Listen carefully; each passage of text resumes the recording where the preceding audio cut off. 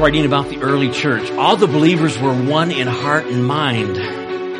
No one claimed that any of their possessions was their own, but they shared everything they had. With great power, the apostles continued to testify to the resurrection of the Lord Jesus.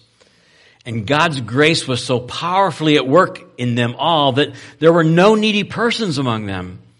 From time to time, those who owned land or houses sold them, brought the money from the sales, and put it at the apostles' feet, and it was distributed to anyone who had need.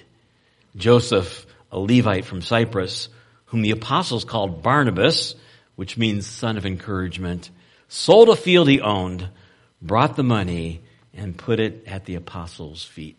Let's pray this morning, shall we? Lord, we're grateful for the truth of the reality that we've just sung. That through Jesus' death, burial, and resurrection, that we have victory in Jesus. Lord, we have victory over the penalty of sin. That when we put our faith in Jesus, there is no condemnation to those who are in Christ Jesus. And we have the hope of eternal life with you. We thank you that there's victory over the power of sin. That sin no longer needs to reign in us, but we can have victory over sin in our life. And Lord, someday, as we've just sung about, we will have experience victory and in your presence, and we thank you for that.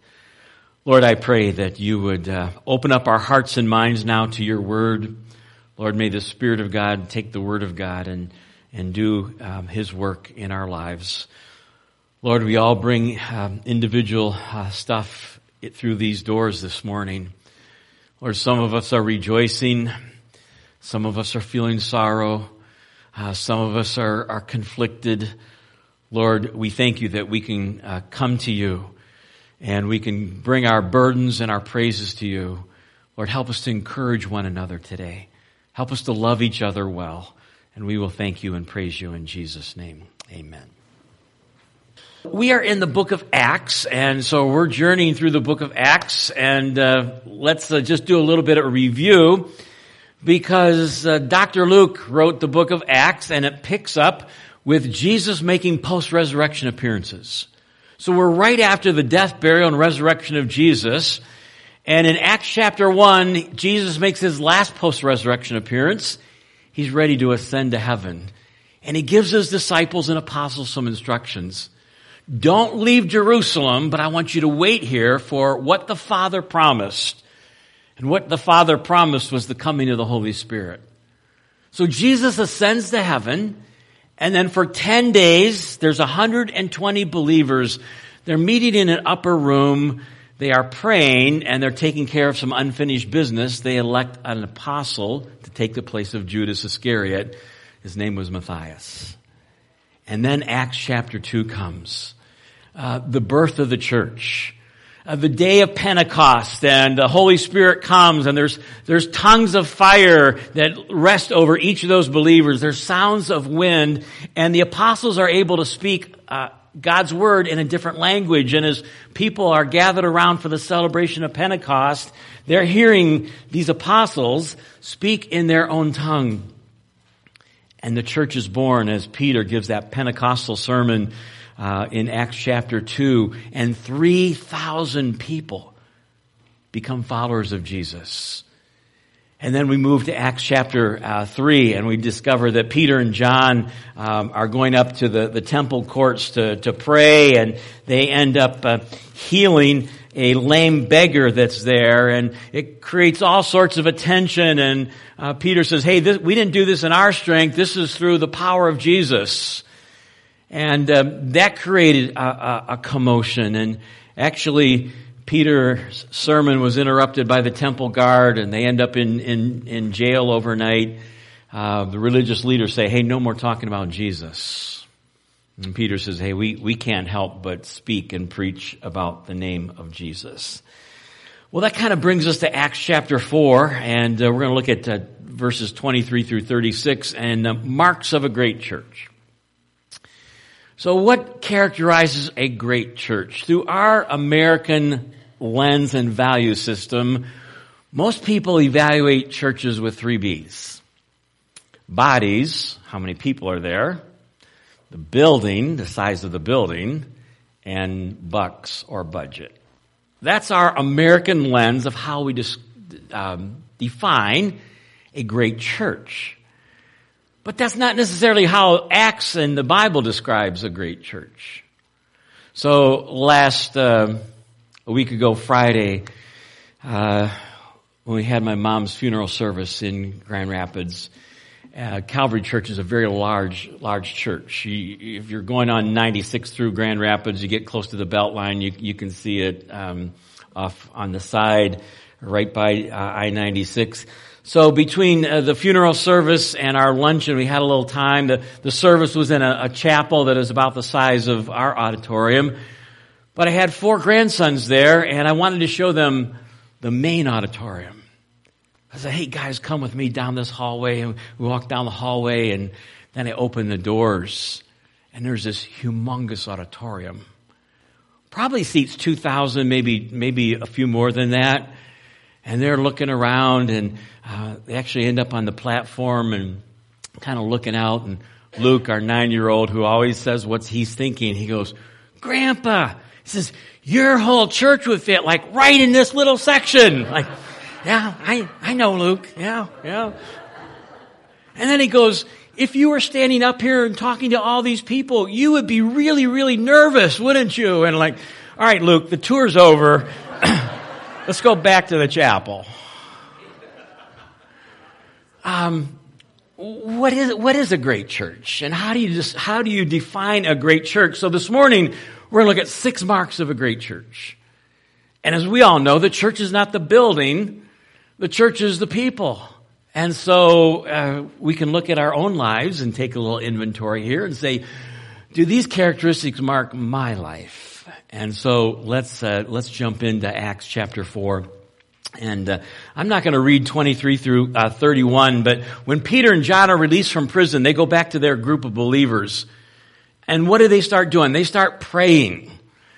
And they're praying. They're thankful that they got released from prison. They're praying for boldness in sharing the gospel.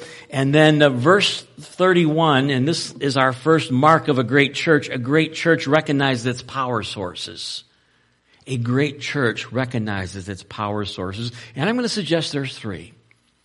And here's the first one. The first one is prayer. Look at verse 31, and it's also found in really this whole passage, 23 through verse 30, is a prayer that they prayed. They prayed to God's sovereign Lord, verse 24, and then it says, after they prayed. And so what characterized that early church? And it's found in Acts 2:42. They devoted themselves to prayer. They devoted themselves to prayer.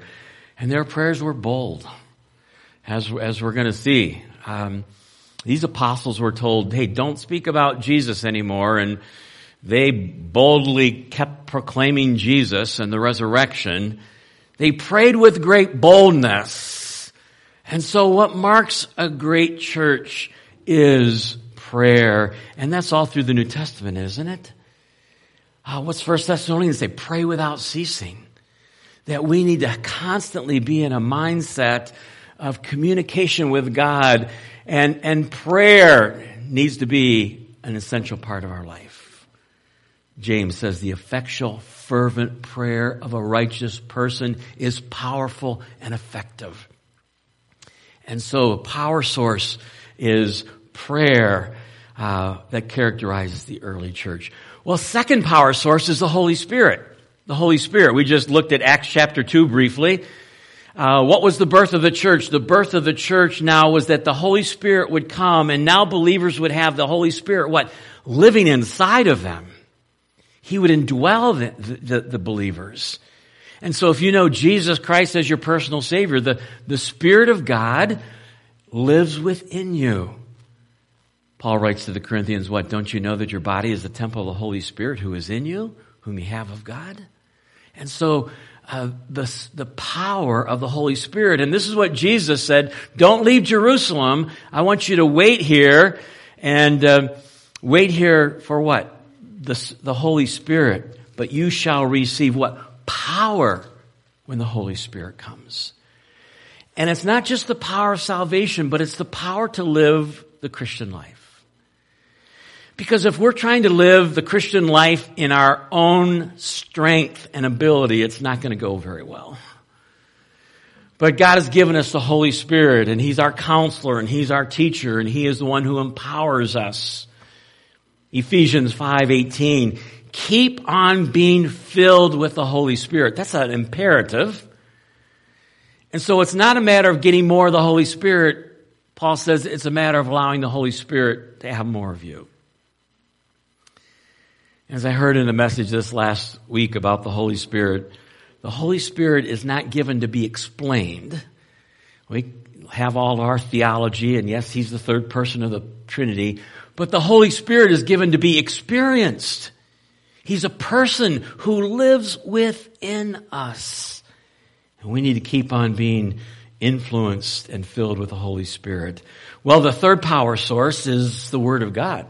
The Word of God. So a great church recognizes its power source. It's prayer. It's the Holy Spirit. It's the power of the Word of God, as Paul, quote, writes in Romans 1:16, for I'm not ashamed of the gospel of Christ.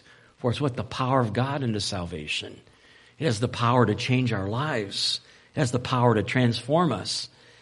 Hebrews 4:12, the Word of God is alive and active, sharper than any double-edged sword. It penetrates to the dividing soul and spirit, joints and marrow. It judges the thoughts and the attitudes of the heart. And so, how does life change happen? When the Holy Spirit takes the Word of God and convicts our hearts and transforms our life. And so a great church recognizes its power sources, prayer, the Holy Spirit, and the Word of God. But secondly, in the text here, a mark of a great church is unity or oneness. Verse 32 says, all the believers were one in heart and mind. All the believers were one in heart and mind. That speaks of unity. There are two types of unity in the Scriptures. There's positional unity. And positional unity means we're all part of the body of Christ if we know Christ as our Savior. The baptism of the Spirit is simply that when we receive Christ as Savior, the Holy Spirit places us into the universal body of Christ. And so the Apostle Paul, writing to the Galatian believers, in Galatians chapter 3 says, for all of you were baptized with Christ. There's neither Jew nor Gentile, nor slave nor free, nor male nor female, for you are all what? One in Christ. Ephesians chapter 4, there's one body, one Spirit, one, as you were called to one hope, one Lord, one faith, one baptism, one God and Father of all. So this is our unity. We're all part of the body of Christ. That's positional unity.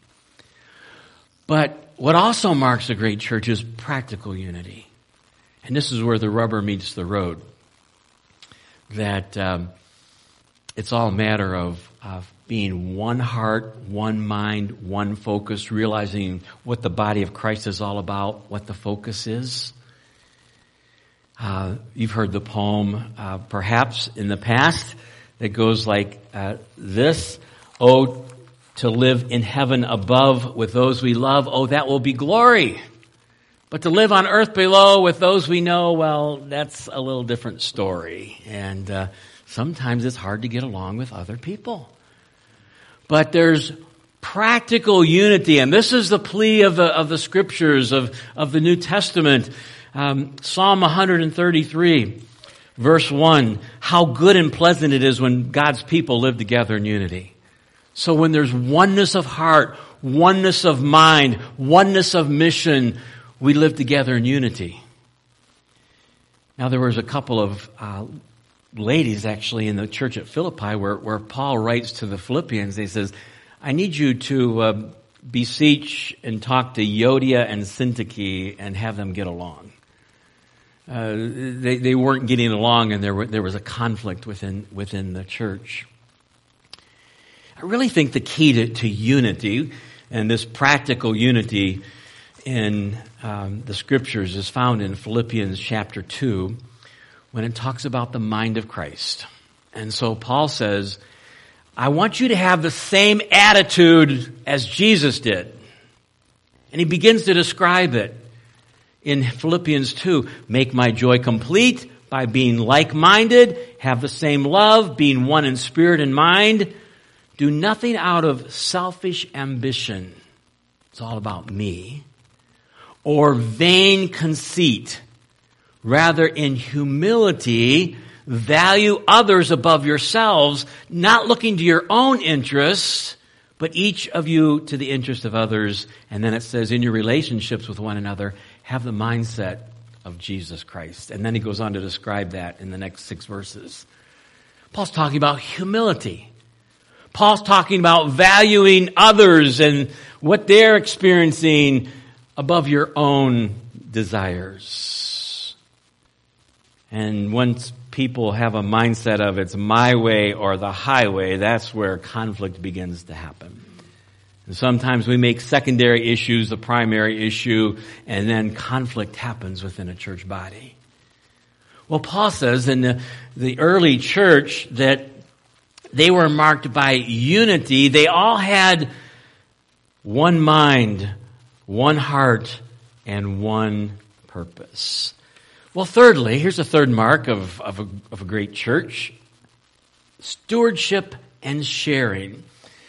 The last part of verse 32. No one claimed that any of their possessions were their own, but they shared everything they had. No one claimed that any of their possessions were their own. That's stewardship. Somewhere along the line in our materialistic world as believers, our mind needs to be transformed, Romans 12:1 and 2, to realize that God owns everything. And we're what? Stewards. We're managers of what God has blessed us with. And so they had this recognition that my possessions ultimately don't belong to me, but I'm simply to be a manager, a steward of what God has entrusted to me. It's in Deuteronomy chapter 8 when the nation of Israel was about ready to go into the promised land. They were going from a nomadic life of wilderness wanderings for 40 years now to the land flowing with milk and honey, and they were going to start to enjoy the good life, houses they didn't build, the fruit that is there, and they were going to enjoy things. And God gives a warning to them, don't forget God. When you're blessed, don't forget God. And he gives us this reminder about remembering God. You may say to yourself, my power and the strength of my hands have produced this wealth for me. But remember the Lord your God, it is He who gives you the ability to what? To produce wealth. Who gave you the ability to wake up this morning? God did. Who gave you the ability to work with your hands and to use your brain and to be able to work and to produce income and wealth? God did. And so don't forget God, that God owns it all. And as they realized that they were simply to be stewards of what God has blessed them with, it says they shared everything they had. They shared everything they had. They shared their possessions. They shared their meals. They shared praise. They shared worship. They shared ice cream. They shared fellowship. They shared everything. That was the third mark of the early church. And Hebrews 13:16, the author of Hebrews, reminds us with these words. Hebrews 13:16, do not forget to do good and to share with others, for with such sacrifices God is well pleased. Don't forget to share. Well, there's a fourth characteristic of marks of a great church, and it's found in verse 33. It's the powerful proclamation of the gospel. The powerful proclamation of the gospel. It says in verse 33, with great power, the apostles continued to testify to the resurrection of the Lord Jesus. So here it is. What's the gospel? It's described in 1 Corinthians 15, 3 and 4. It's the death, burial, and resurrection of Jesus. And what marked the early church and what marks a great church is the powerful proclamation of the gospel. Excuse me. And it's all through the book of Acts. Peter stands up on the day of Pentecost. There's thousands of people gathered around, and he begins to proclaim, let me explain what's happening here with the coming of the Holy Spirit. And here's what he says, fellow Israelites, listen to this. Jesus of Nazareth was a man accredited by God to you by miracles, wonders, and signs, which God did among you through him. This man was handed over to you by God's deliberate plan and foreknowledge, and you, with the help of wicked men, put him to death by nailing him to the cross. Peter's not pulling any punches here, but God raised him from the dead, freeing him from the agony of death, because it was impossible for death to keep his hold on him. So he's reminding those that have gathered for Pentecost, what happened 6 weeks ago? Jesus died, was buried, but death could not hold him. It was impossible for the Son of God to stay in the grave. And on the third day, he rose again. The newness of life. That's the same message that they proclaimed to the crowd in Acts chapter 3. First of all, to the lame beggar that needed healing and needed salvation, Peter said, silver or gold I don't have, but what I have I give you. In the name of Jesus, get up and walk. And then when Peter explained how that happened, he shares what? A powerful proclamation of the gospel. Here's Peter and John now before the Sanhedrin, Acts chapter 4, verses 8 through 12. Now he's talking to the religious leaders, the equivalent of the Supreme Court of the day. The Sanhedrin was made up of 70 religious leaders with the chief priest being the head. They've called him on the carpet because of the miracle that they did. And then it says, Peter stands up and he says, know this, you and all the people of Israel, it is by the name of Jesus of Nazareth, whom you crucified, but whom God raised from the dead, that this man stands healed before you.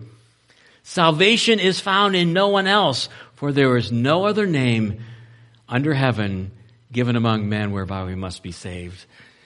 What marked the first few chapters of Acts and the early church, it is the powerful proclamation of the gospel, the death, the burial, and the resurrection of Jesus. There is salvation in no one else but Jesus. And that proclamation in a great church not only needs to come from the pulpit, but it needs to come from the pew as well. Paul writes in 2 Corinthians chapter 5, verses 19 through 21, that God has given to us as believers a ministry of reconciliation. Reconciliation. 2 Corinthians chapter 5. And then he talks about the gospel. Here, it's probably maybe the best, clearest summary of the gospel, maybe besides 1 Corinthians 15, 3 and 4. God made him, Jesus, who knew no sin, to be sin for us, so that in him, when we put our trust in him, we might become the righteousness of God. As Andy Stanley asked the question in a book he wrote about 10 years ago, how good do you have to be to get to heaven? The answer to that question is you have to be perfect, because God is holy. And therefore we all have a problem. And that's why Jesus came. And when we put our faith and trust in him and his shed blood on the cross as payment for our sins, then his perfection gets credited to our account. The doctrine of justification positionally, then when God looks at us, he looks at us just as if we'd never sinned. He sees the righteousness and the perfection of Christ. And we have our entrance ticket to heaven. It's Jesus. So the powerful proclamation of the gospel, it's all about Jesus. Here's the fifth mark, of a great church. Sacrificial giving to meet the needs of others. Sacrificial giving to meet the needs of others. The last part of verse 33.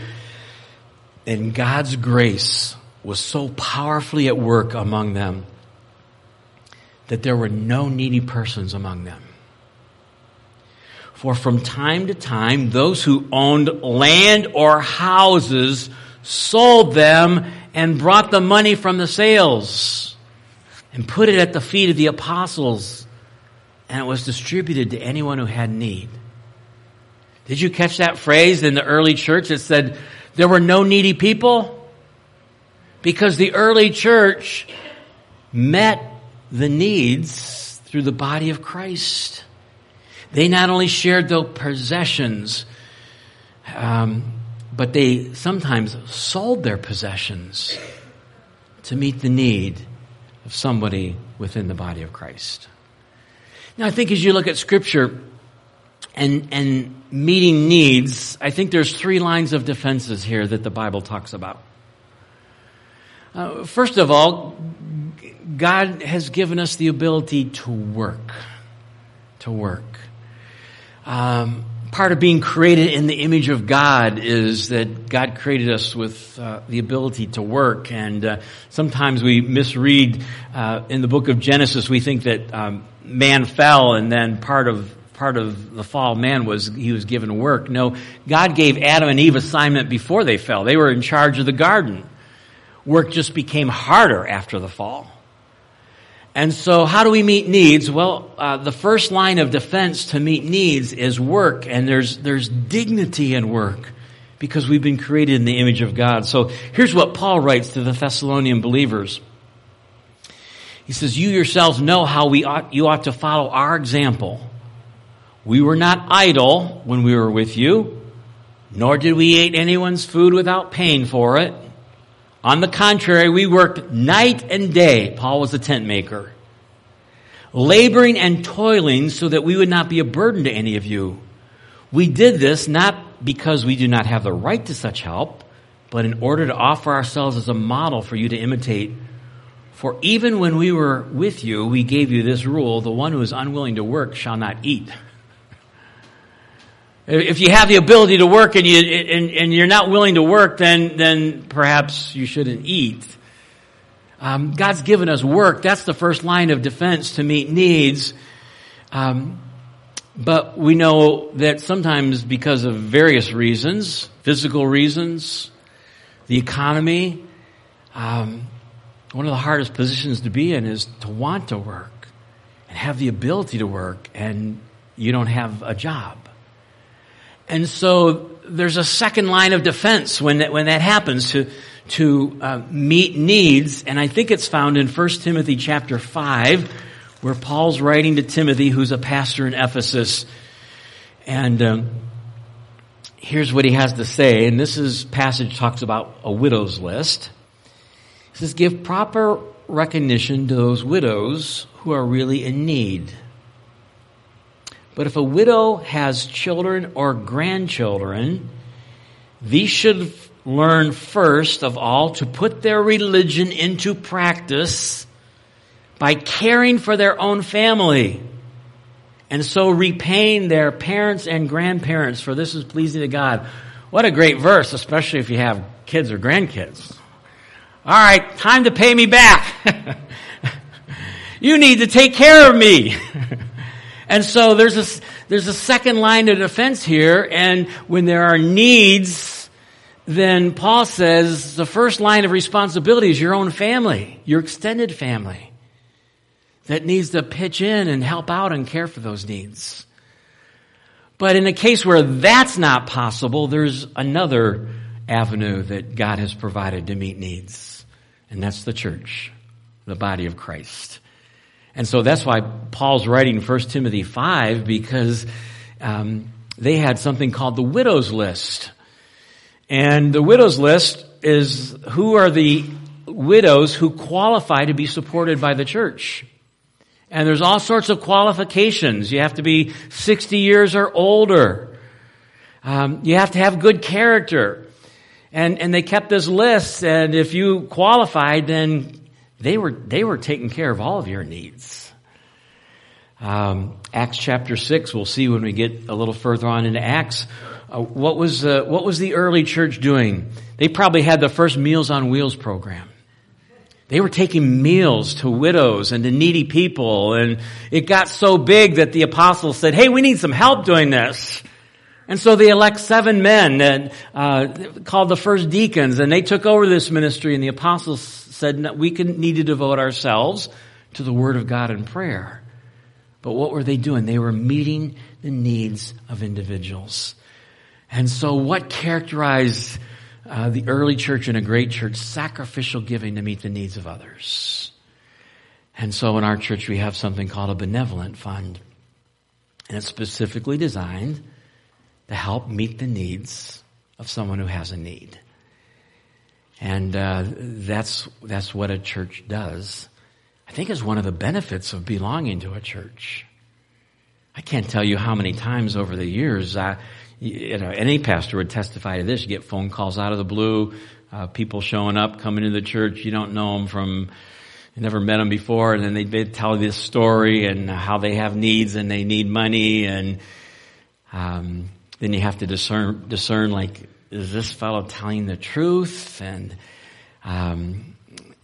so we try to be generous beyond the benefit of a doubt, but you also know there's people out there that are just trying to scam you. And one of the things I'd like to say to them is like, well, you know what? If you were part of a church family, you wouldn't have to be going through the phone book, calling different churches or driving around from church to church asking for help, because a biblical church family will care for you and meet your needs. So much so that they were selling lands and houses and putting at the feet of the apostles to meet needs. Well, there's one last one from Acts chapter 4, marks of a great church. And it's found in the last couple verses of Acts chapter 4. And it's all about a man by the name of Barnabas. It says, Joseph, a Levite from Cyprus, whom the apostles called Barnabas. So they gave him a nickname. We're going to call you, instead of calling you Joseph, we're going to call you Barnabas. And Barnabas means encourager or son of encouragement, as the text says. What did Joseph do or Barnabas do? It says he sold a field that he owned, and he brought the money and he put it at the apostles' feet. So the last mark, number 6 of a great church is that encouragement is a regular practice. That the body of Christ encourages one another, and certainly Joseph and Barnabas is a role model here. In fact, we read about him 3 times in the New Testament. Every time we read about Barnabas, he's encouraging somebody. Here he sells a piece of property and gives it to the church, and they distribute it to meet needs.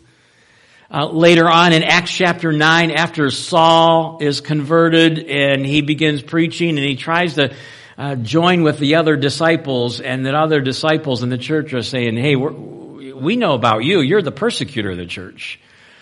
And we're not sure your life has been changed. And so Barnabas came alongside Saul and mentored him and testified to the believers on behalf of the fact that Saul, the great persecutor of the church's life, was now transformed.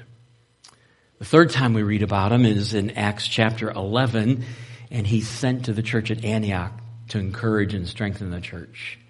So every time we read about Barnabas, he's encouraging.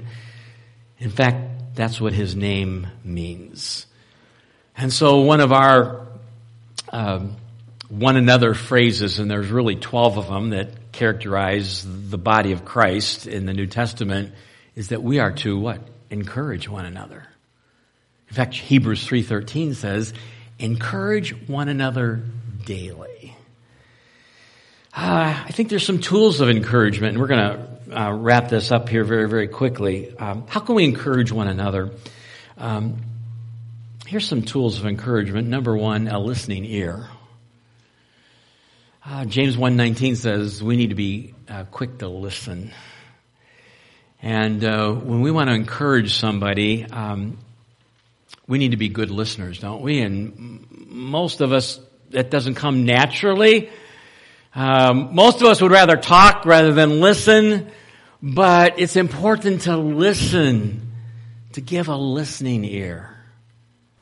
I can recall some instances where someone's come into my office and wanted to share a burden, and they tell me what's going on in their life and just share for about 20 minutes, and then I really don't say much, and maybe we have a word of prayer, and they're like, well, thank you for encouraging me so much. I'm like, I didn't do anything. I listened. So a listening ear is key to encouragement. How about words? Proverbs says, death and life are in the power of the tongue. And we can use our words to uplift and encourage, or our words can be used to tear other people down. And James 1 says, no man can control the tongue. Again, this is where we need the help of the Holy Spirit, don't we, in our life, to help put a governor on our tongue. The psalmist prayed in the Psalms, keep a watch before my lips, O Lord. I love the little acrostic, think before you speak. See if I can remember this. Is it true? Is it helpful? Is it inspiring? Is it necessary? Is it kind? If it is, then go ahead and say it. But we need to use our words to encourage one another. And it doesn't cost anything. Words can give life, or words can tear down. How about the encouragement of God's Word? 1 Thessalonians 4 talks about the resurrection and our hope in heaven and the return of Christ. And then Paul says, therefore, encourage one another with these words. The encouragement of the truth of Scripture. How about the encouragement of prayer? The powerful words and the follow-through. I am praying for you. If you have some people that are prayer warriors for you, you are blessed. And that's how we can encourage one another is by praying for each other. Sometimes it's a helping hand. Ecclesiastes 4 verses 9 through 12 talks about two are better than one. There's a better return for their labor. And so sometimes the encouragement is, hey, you need some help with that project? I'm free on Saturday. And that's how we can encourage, just in a very, very practical way. The encouragement of meeting needs and of finances, as that's what Barnabas did. In 1 John chapter 3, verses 17 and 18, here's what the Apostle John writes. If anyone has material possessions and sees a brother or sister in need, but has no compassion on them, how can the love of God be in that person? Dear children, let us not love with words or speech, but with actions and in truth. And so sometimes the encouragement is a financial encouragement to meet the needs of others, as the early church was doing. Well, how do you define a great church? Not necessarily by bodies, buildings, and bucks, but there's 6 characteristics that need to mark a church and need to mark our lives. And as a great church, recognize its power source, its prayer, the Spirit of God, the Word of God. A great church, there's harmony and there's oneness and there's unity, and everybody is pulling in the same direction, and it's the acrostic team. Together, each accomplishes more for the gospel and for the kingdom. Great church is recognized by stewardship. We don't own anything. God owns it all. We share to meet the needs of others. It's marked by the powerful proclamation of the death, the burial, and the resurrection of Jesus. Neither is there salvation in any other but Jesus. It's marked by sacrificial giving to meet the needs of others. And it's marked by encouragement. It's my prayer that those will mark your life in my life and the life of our church. Let's pray together, shall we? Lord, we're reminded this morning that the church is not the building. The church is the people. And Lord, I just thank you for this short passage in Acts chapter 4 that reminds us of some marks of a great church and marks of a great believer. Lord, I pray that you would remind us Lord, perhaps forgive us for trying to live the Christian life in our own strength, for trying to try harder or trying to do some self-improvement program that just sets us up for more failure. But Lord, I pray that we would recognize there's power in prayer and there's power in the Spirit of God that enables us to not walk in the flesh, but to walk in the Spirit and to evidence the fruit of the Spirit in our life. Thank you for the power of the Word of God and the gospel. Lord, I pray that we would experience in not only just the positional unity, but we'll experience a harmony and oneness in the body of Christ. Lord, help us to be reminded that you own it all, and we're stewards who will have to give an account of our stewardship to you someday. And then, Lord, we pray that you would give us the boldness like the apostles had in that first century to boldly proclaim the gospel, not only from the pulpit, but outside these walls, to a lost and hurting world and a confused world that needs to know that Jesus is the answer and Jesus is the way. And then, Lord, we pray that we would encourage one another this morning. Lord, help us to have the mind of Christ. Help us to be good listeners. Help us to think of practical ways we can love one another and encourage one another. And we will give you the praise in Jesus' name. Amen. All right, I'm going to ask you to stand, and we're actually not going to sing this song, but we're going to read 287. They're great words. It's our God has made us one. And if you read these words with me in unison, and then we're just going to sing a cappella, a little chorus that I think you're familiar with, Spirit of the living God, fall fresh on me. So let's read these words as our prayer and our affirmation together this morning. Our God has made us one. In him our hearts unite. When we, his children, share his love, our joy is his delight. Our God has made us one. His glory is displayed. For as we build each other up, our love becomes his praise. Our God has made us one in sorrow and in joy. We share the cross of Christ our Lord. In him we now rejoice. Our God has made us one church to bear his name, one body and one bride of Christ, and with him we shall reign. I hope you know the chorus, Spirit of the living God, fall fresh on me. Let's sing that together. I'll help you with the words if you need it, but let's sing this as our prayer. Spirit of the living God, fall fresh on me. Spirit of the living God, fall fresh on me. Melt me, mold me.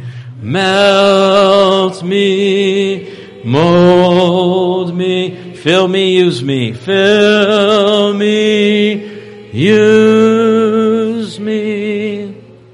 Spirit of the living God, fall fresh on me. I think I heard him there for a minute. A little vibration going on there. Maybe that was the Spirit. I hope that's your prayer. Let's pray together. Lord, that is our prayer, that we would not just be able to explain the Spirit of God theologically and realize that he indwells within us, but may we experience the filling of the Spirit. You're our guide. You're our teacher. Lord, may you lead and guide and direct us as we continue to live a life that is pleasing to you. So help us to be in tune to your Spirit. Lord, help us to encourage one another. Lord, thank you for the gift of your word. Thank you for the power sources that you've given us.